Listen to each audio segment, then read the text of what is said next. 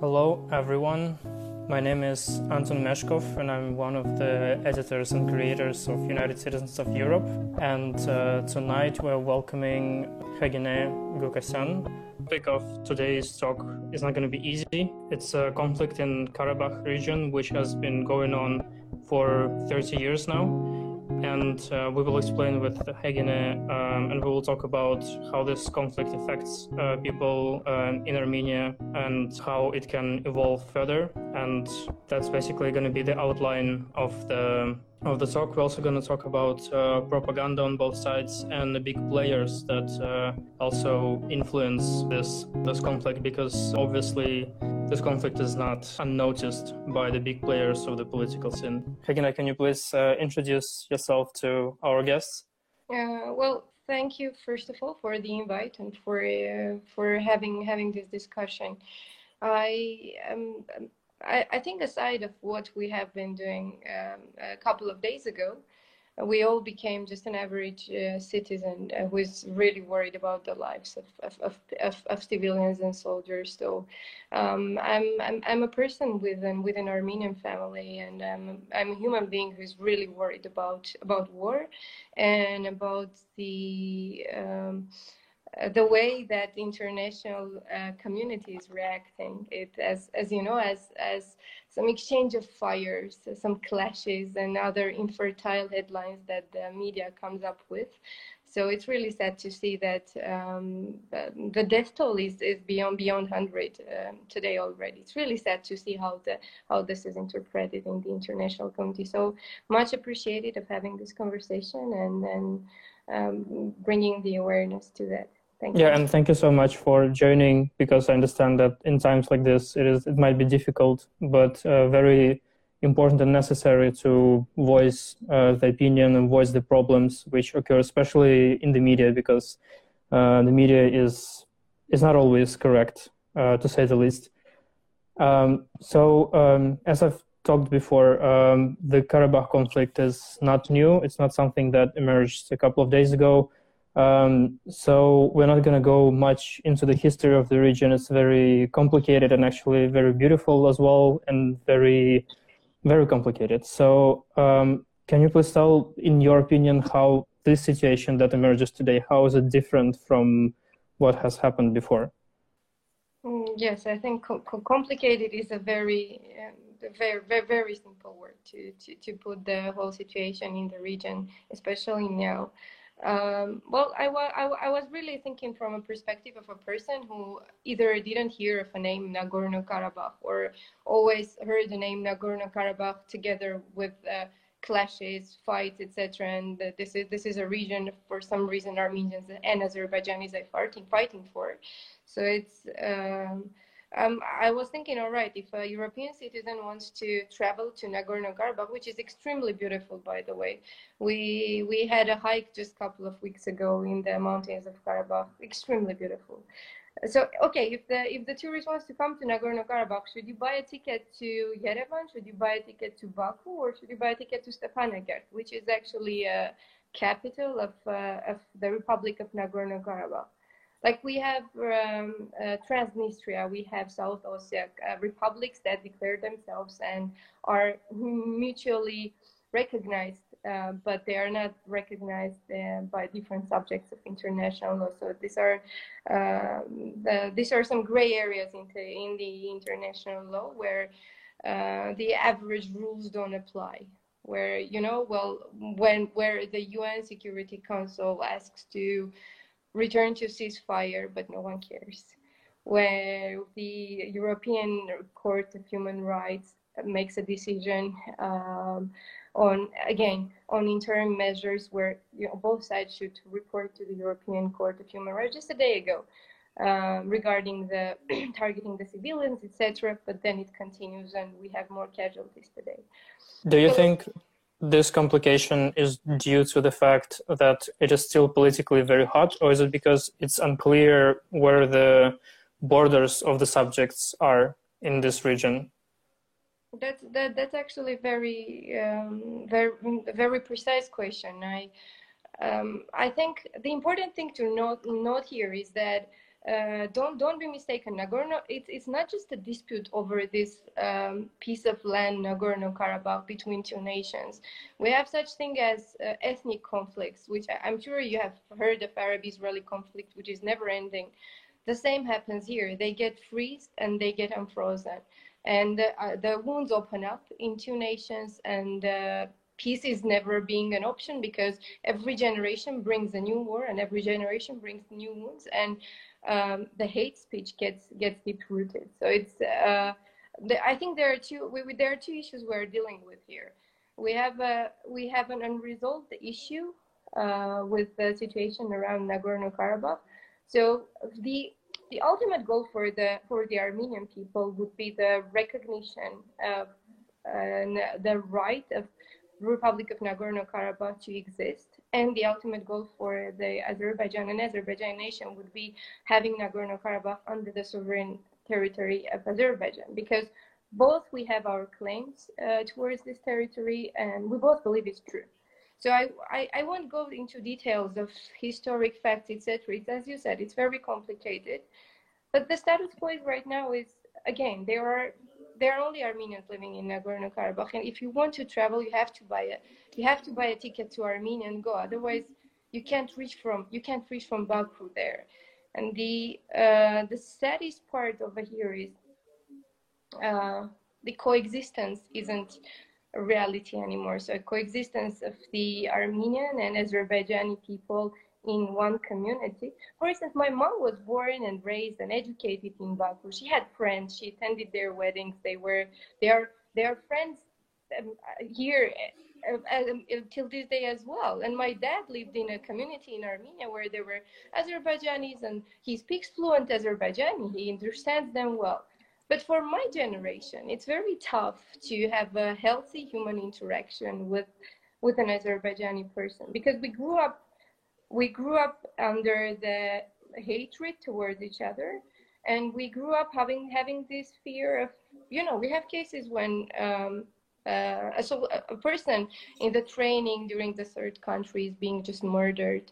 So you are really worried about your existence these days. I mean, it's really sad that from the perspective of human interaction and coexistence, it's beyond. I think that isn't an option anymore. I think it's important for the people from outside of the region and not familiar so much with the topic. What has changed between two generations is the administrative belonging of the region, because it used to be part of the huge Soviet Union, and there was the problem was out of question. But once the Soviet Union collapsed, the dispute between two former parts of the Soviet Union erupted over this region. That's why Hegina is talking about the huge difference between the perception and human interaction. Yeah, you're right. You're totally right. I think in the Soviets, the friendship between the nations was kind of also forced. So no national clashes were allowed, and there were many ethnic conflicts, I think, frozen in the Soviet Union till these days.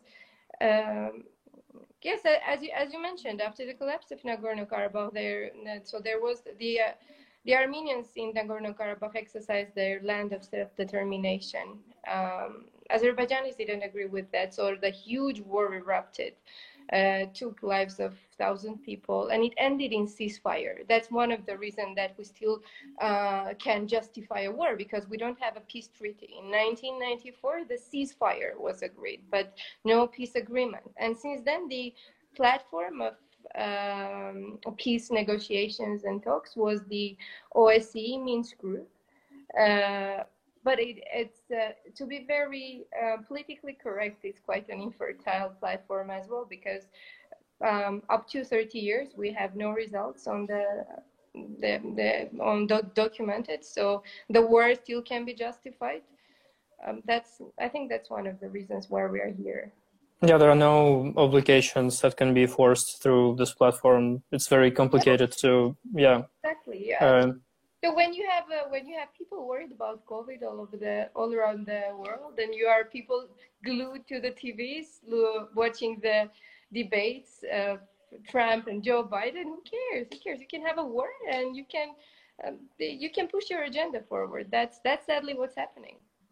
Yeah, and I think it's also important to understand that Karabakh is kind of a region which contains both defined Azerbaijan territory, defined Armenian territory, and also there is a proclaimed state of Nagorno-Karabakh Republic, independent republic, which is not recognized yet. And all of those three political subjects, they all intersect and they all have their own interests. That's why it's not just a two sides problem. There are many sides to this problem as well.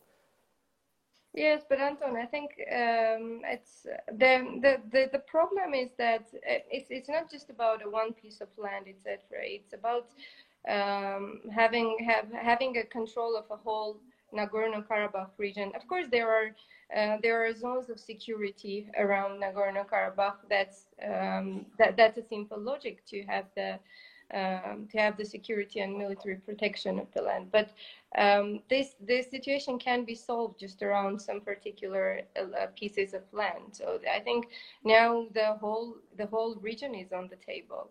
And the one more thing which is really troubling is that there are military actions on the sovereign territory of Armenia. There is a military jet shot, and it's getting out of control. That's I think we'll go to the part when we discuss the involvement of third parties. I'm trying to be as much neutral as I can, but understandably I can't. Third party involvement is quite evident, despite the denial, despite the big elephant in the room. The NATO member Turkey's activities is quite clear. The neutrality of strategic partners of Armenia is also quite alarming. That's also a very weird situation that Russia, an ally of Armenia, just said to cease the fire. Called to cease the fire.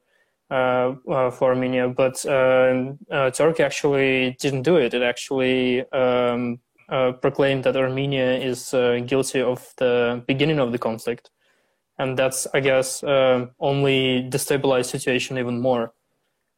Yes, I think also thinking about the fact that Turkey could be one of the mediators in the peace process. But just think about it. One party is backing up another one, both with military equipment, with support in international area, and can be a mediator for peace talks.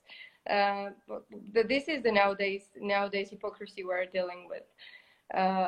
So since the very beginning, it has been, I think it has been stated today by Emmanuel Macron as well, that the third party, especially Turkey, has no right to intervene. It has a very huge and frightening potential of involving third parties and making this a stage for further tragic developments, which is, to be honest, which is the number one. Which should be the number one priority of the European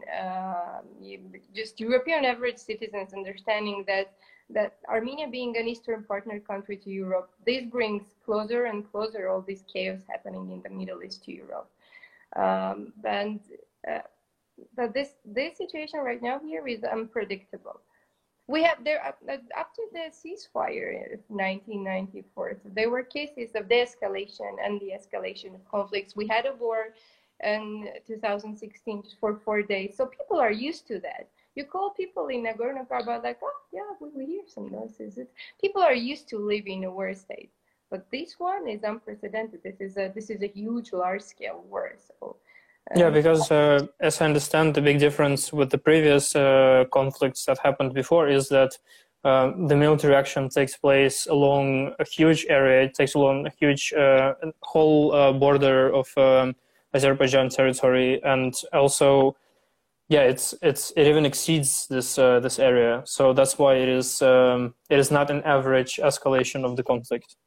Yeah, exactly. And if before we would have engagement of drones, etc., but all the heavy artillery is working these days. It's as classic as it can be for a war. But what is the mood in Armenia right now? Because there was some news about a call for military activation, like people were called to join the army. But what is the mood for the average citizens? Well, what can I say? It's a martial law. The martial law is declared both in Armenia and both in Azerbaijan, and there is a mobilization of the people in reserve, and the volunteers are coming from abroad and inside. I think right now it's a partial mobilization because the system works that way, but these things unite people despite all their political ideas and the disputes over internal issues. And I'm sure the same is happening maybe in the other country, because the strong feeling, strong patriotism is growing these days, and people are relying much on this. People who are for war, people who are waging this war, they heavily rely on patriotic feelings of people who go. They were mass gatherings, if we put it in a very again politically correct way, in Baku during the COVID times, when we had an escalation in July in the border of Armenia and Azerbaijan, not in Nagorno-Karabakh, calling them to stop the quarantine, letting them go for a war. So this patriotism, this making Nagorno-Karabakh issue the number one on the agenda, took us to a place when we marched for war during the pandemic. So I guess going back to the question, everybody is worried. Of course, everybody has a family in Azerbaijan, in Nagorno-Karabakh.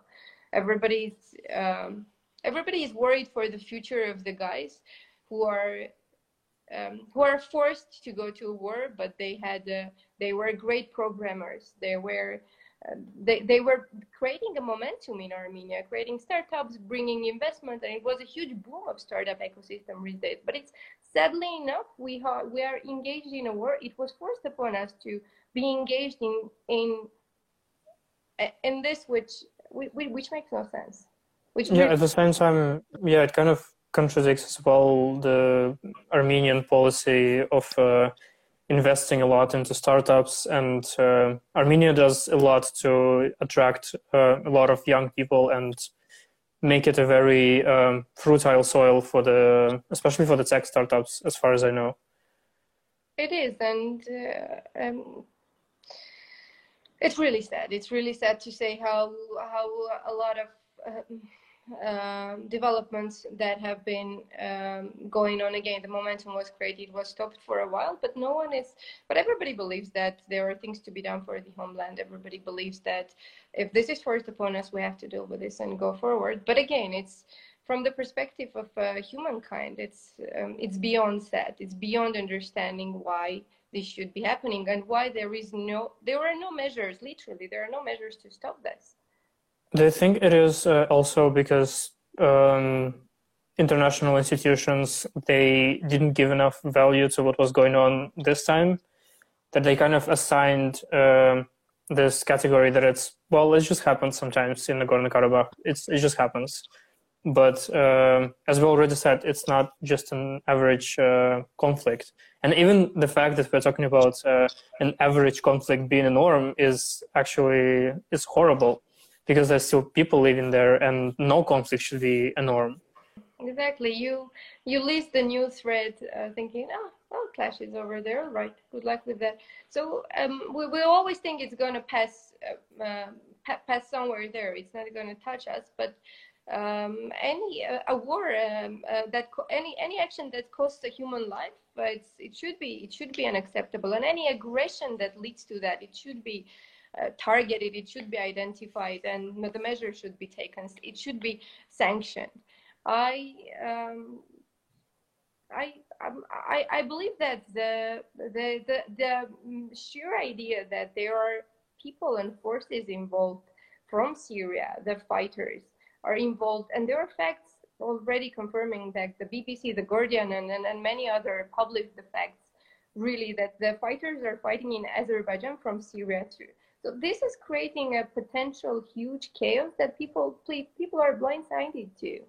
I don't want to throw big words, but fighting terrorism and fighting for existence, this is the mood for Armenia. We realize that it's a fight for existence. There is no alternative to that. That's why you'll see a mobilization of people having understanding, okay, what systems we have to put in place if the support is needed.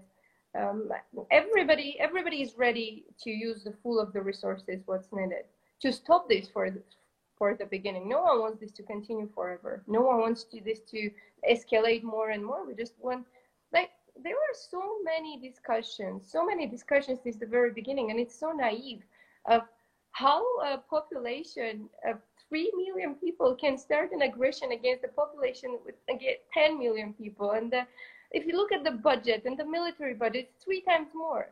And Armenians are the one, benefiting from status quo. Like you said, there is a self-declared Nagorno-Karabakh Republic populated with Armenians. As people leave, they create infrastructure, they create businesses, and it's economically it's quite tied with Armenia. So people in Armenia have businesses in Nagorno-Karabakh, and people come and go. So everyone is benefiting from status quo. And as well as culturally, because lots of people who live there, they belong to the Armenian church as well. So, and they speak Armenian language, which is also very important. Making it crystal clear, ethnically all of them are Armenians. You have churches there from the 4th century. It's I think having this under question, the rights of the people living in Nagorno-Karabakh to live in Nagorno-Karabakh, it's beyond acceptable. So there are cultural monuments there. There is history to be to come to confirm this fact.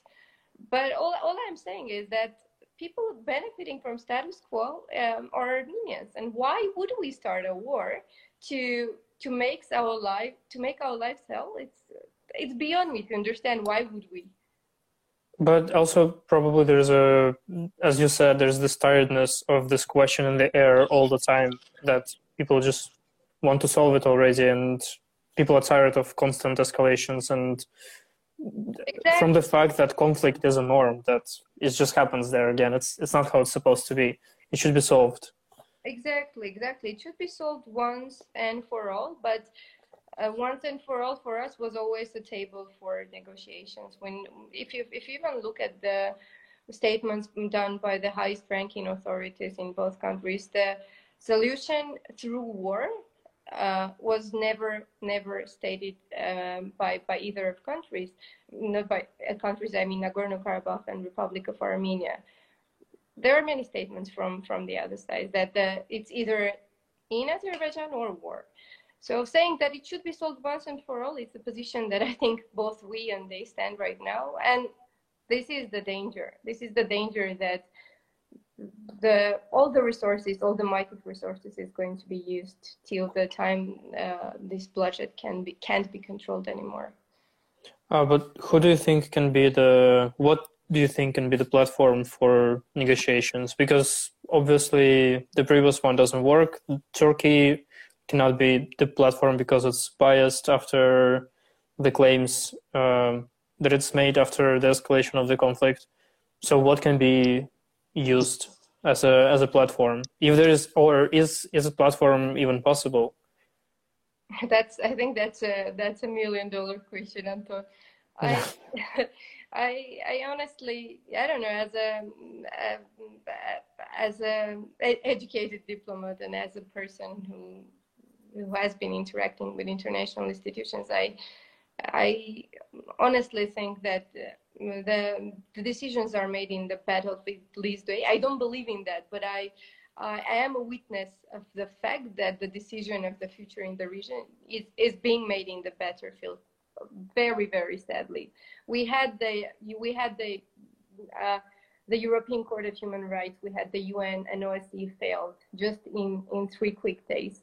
I don't know if you know something mightier than those. Maybe that can be a platform. But again, the peacekeeping forces is also not an option. The peacekeeping forces of third country, why would they be over there?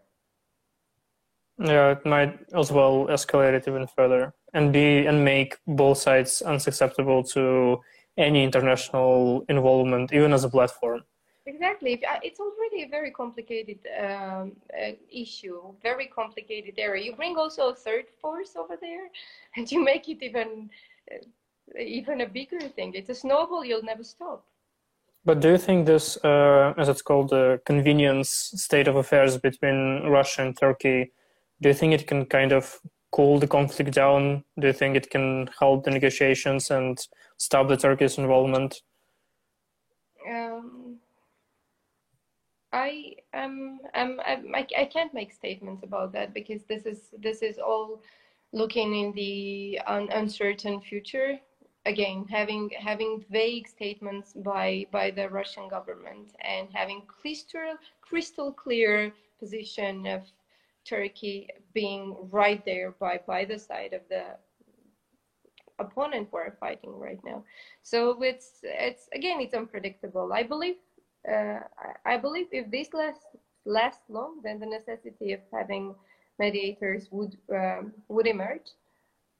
But right now, I'm confused to make any predictions. Seriously, you asked me how is the situation in Armenia, how is the mood? I can answer, but making any political yeah, it is very complicated. It's naive, and it's this situation is unpredictable. If we have been having this conversation in 2016, we'll clearly have some ideas. All right, if there is some negotiations between Turkey and Russia, or even France and the United States could have had a say in this. In 2016, it was clearer, more or less. But right now, it's seriously unpredictable. Yeah, and I would say that the lack of statements from Russia makes it even more confusing, because even I, as Russian, I don't hear much about the position of the country towards this, except for the call for the kind of a neutral call to cease the fire, which we already know does not work in the long term at all. Yeah, well, unfortunately, that's the language of saying we'll see what you do and we'll see when is the time to intervene. So unfortunately, that's the language. Yeah, and speaking about the language, you also mentioned that a lot of media use incorrect and kind of decisive language describing the conflict. Can you elaborate on that? Well, I think it was Sunday. It was Sunday morning when we all heard about about what's happening there. There weren't much information published in media yet, so we heard from relatives and people, calling and saying, "Hey, there are even drones flying over the capital, Stepanakert." So it's something that never happened before. So it got worrisome, and we saw the first headlines, I think, by the end of the day, saying, "Oh, there are some minor fights. There are exchange of fires, and from both sides." And of course, there is a huge diplomacy and public diplomacy we're working on in different countries from both sides. And again, keeping in mind of course, having the factor of Armenian diaspora abroad and the Armenian lobby, but also keeping in mind the budget and all the possibilities of the other country. You understand it's going there is the media is also a battlefield. So you have pro-Armenian articles, you have pro-Azerbaijani articles, etc. Now these days, people are worried. To be honest, my colleagues all over the world, I don't know, they have been texting me, "Hey, are you okay?" And so looks like the word has reached to the world, but in a sense, something is happening over there. But again, what has media have to do in this? The triggers is beyond my understanding. I understand we cared about Black lives. I understand we care about a lot of causes, and it's a political issue. And taking a stand is really, it can be a trap for some reason. But it's beyond my understanding why people don't stop aggression, don't have calls for stopping aggression. Yeah, there's not much so far done, and yeah, it's very confusing. And also, I think the geography is not very clear sometimes, because I've seen you posted that the ceasefire that happened, the furthest bombs actually reached it's like 2 hours drive on the car from the capital of Armenia, from Yerevan. Exactly. Yeah, this is the couch I sit all day because when I'm not home, when I'm home, I'm sorry, and tweet about everything. And if I drive right 2 hours or even 1 hour and a half, I'll reach a city called Vardenis, which is right on the border with Nagorno-Karabakh.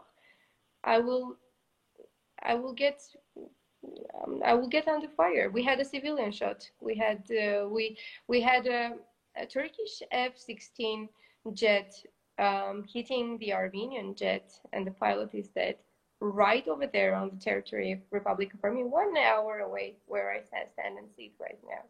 So there have been attempts even to attack the railroads, the main railroad road that carries the metal ores from the gold mine of Armenia, which is one of the main sources of the income.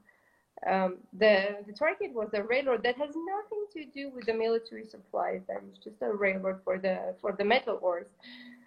So this is beyond serious. This is beyond serious. Everybody's the sites are targeting infrastructures, trying to spread fake news. We would receive there are fake news in all the medias, but the difference is all the social media is easily acceptable in Armenia, so nothing is banned, although it's a martial law. All the social media in Azerbaijan is closed. The Twitter was open for a while and then it closed again. So people are really worried about the information that goes out, and it should be tailored and it's understandable. But speaking about freedom of media, speaking about shedding light on what's happening, there are no international journalists allowed to go to Azerbaijan. There is no such thing in Armenia. But right after the escalation started, a Turkish journalist was on live showing what's really happening real time over there. So these are factors to be considered and to be worried about. I'm not here to say we are right, they are wrong, etc. There are facts to think about. But the approach is clearly very different of two countries, and it allows for some conclusions, I think. The approach is different, the facts are different, and unfortunately, this is what's not highlighted in the international community. That has been the main concern of understanding we're fighting two countries. We're fighting Turkey over there, and if you look at the map of where Armenia is, and you guys are lucky in Europe. You can travel anywhere without more border checks. Even with visa and even border checks, I can go to either of my Western neighbor or my Eastern. The Eastern never lets me, even if I have, let's say, a Swedish passport. But if I have a Yani in the end of my surname, I simply can't enter. And Turkey, a third country, they say that they'll open the border with us when we recognize that Nagorno-Karabakh is part of Azerbaijan. So they have this precondition of opening the border with Armenia, aiming to have an economic blockade. It's really tough. It's beyond tough, but we have managed to survive for this long, and I think we'll manage to survive for more. Yeah, the pressure is very long. I think even the infrastructure in between Armenia and Turkey, despite the border being very long, is not very developed. How many? Are there like one bridge only between two countries? Something like that. I have no idea, but even if there was a bridge, we're not allowed to cross that bridge. Yeah. Even there was a bridge, it's just unnecessary infrastructure over there, unfortunately. Yeah, it is very tough from the inside, and it is also very sad because Armenia is a beautiful country and a beautiful culture as well. Much underappreciated, I think, especially here in Europe. But what do you think if an average European would like to get some more or less objective news, not like politically colored? Where should we go? Where should we look? It's really tough to say. There are articles that have unbiased, like balanced articles. We can share maybe after this if this allows to have some links. But there are the Guardian has been reporting both on why this has started and both on the jihadist movements through Ankara to Azerbaijan. I think they have been posed by Al Jazeera as well. And Reuters, and also Reuters, they had recent articles recently on again the move. The most important thing I want to stress is the movement of the terrorists through the territory of Turkey and reaching to Azerbaijan. That's number one, right? Yeah, it's a big geopolitical game if you think about it. What's happening in Armenia is happening right. The events are mirroring. If you look in Twitter, we have I don't know. Let's say we have posts about people are gathering to donate blood over there, and you'll see people, civilians, who are worried about their brothers and sisters, and they're donating. So these are worries of two nations who have suffered enough, and you'll see events are mirroring each other.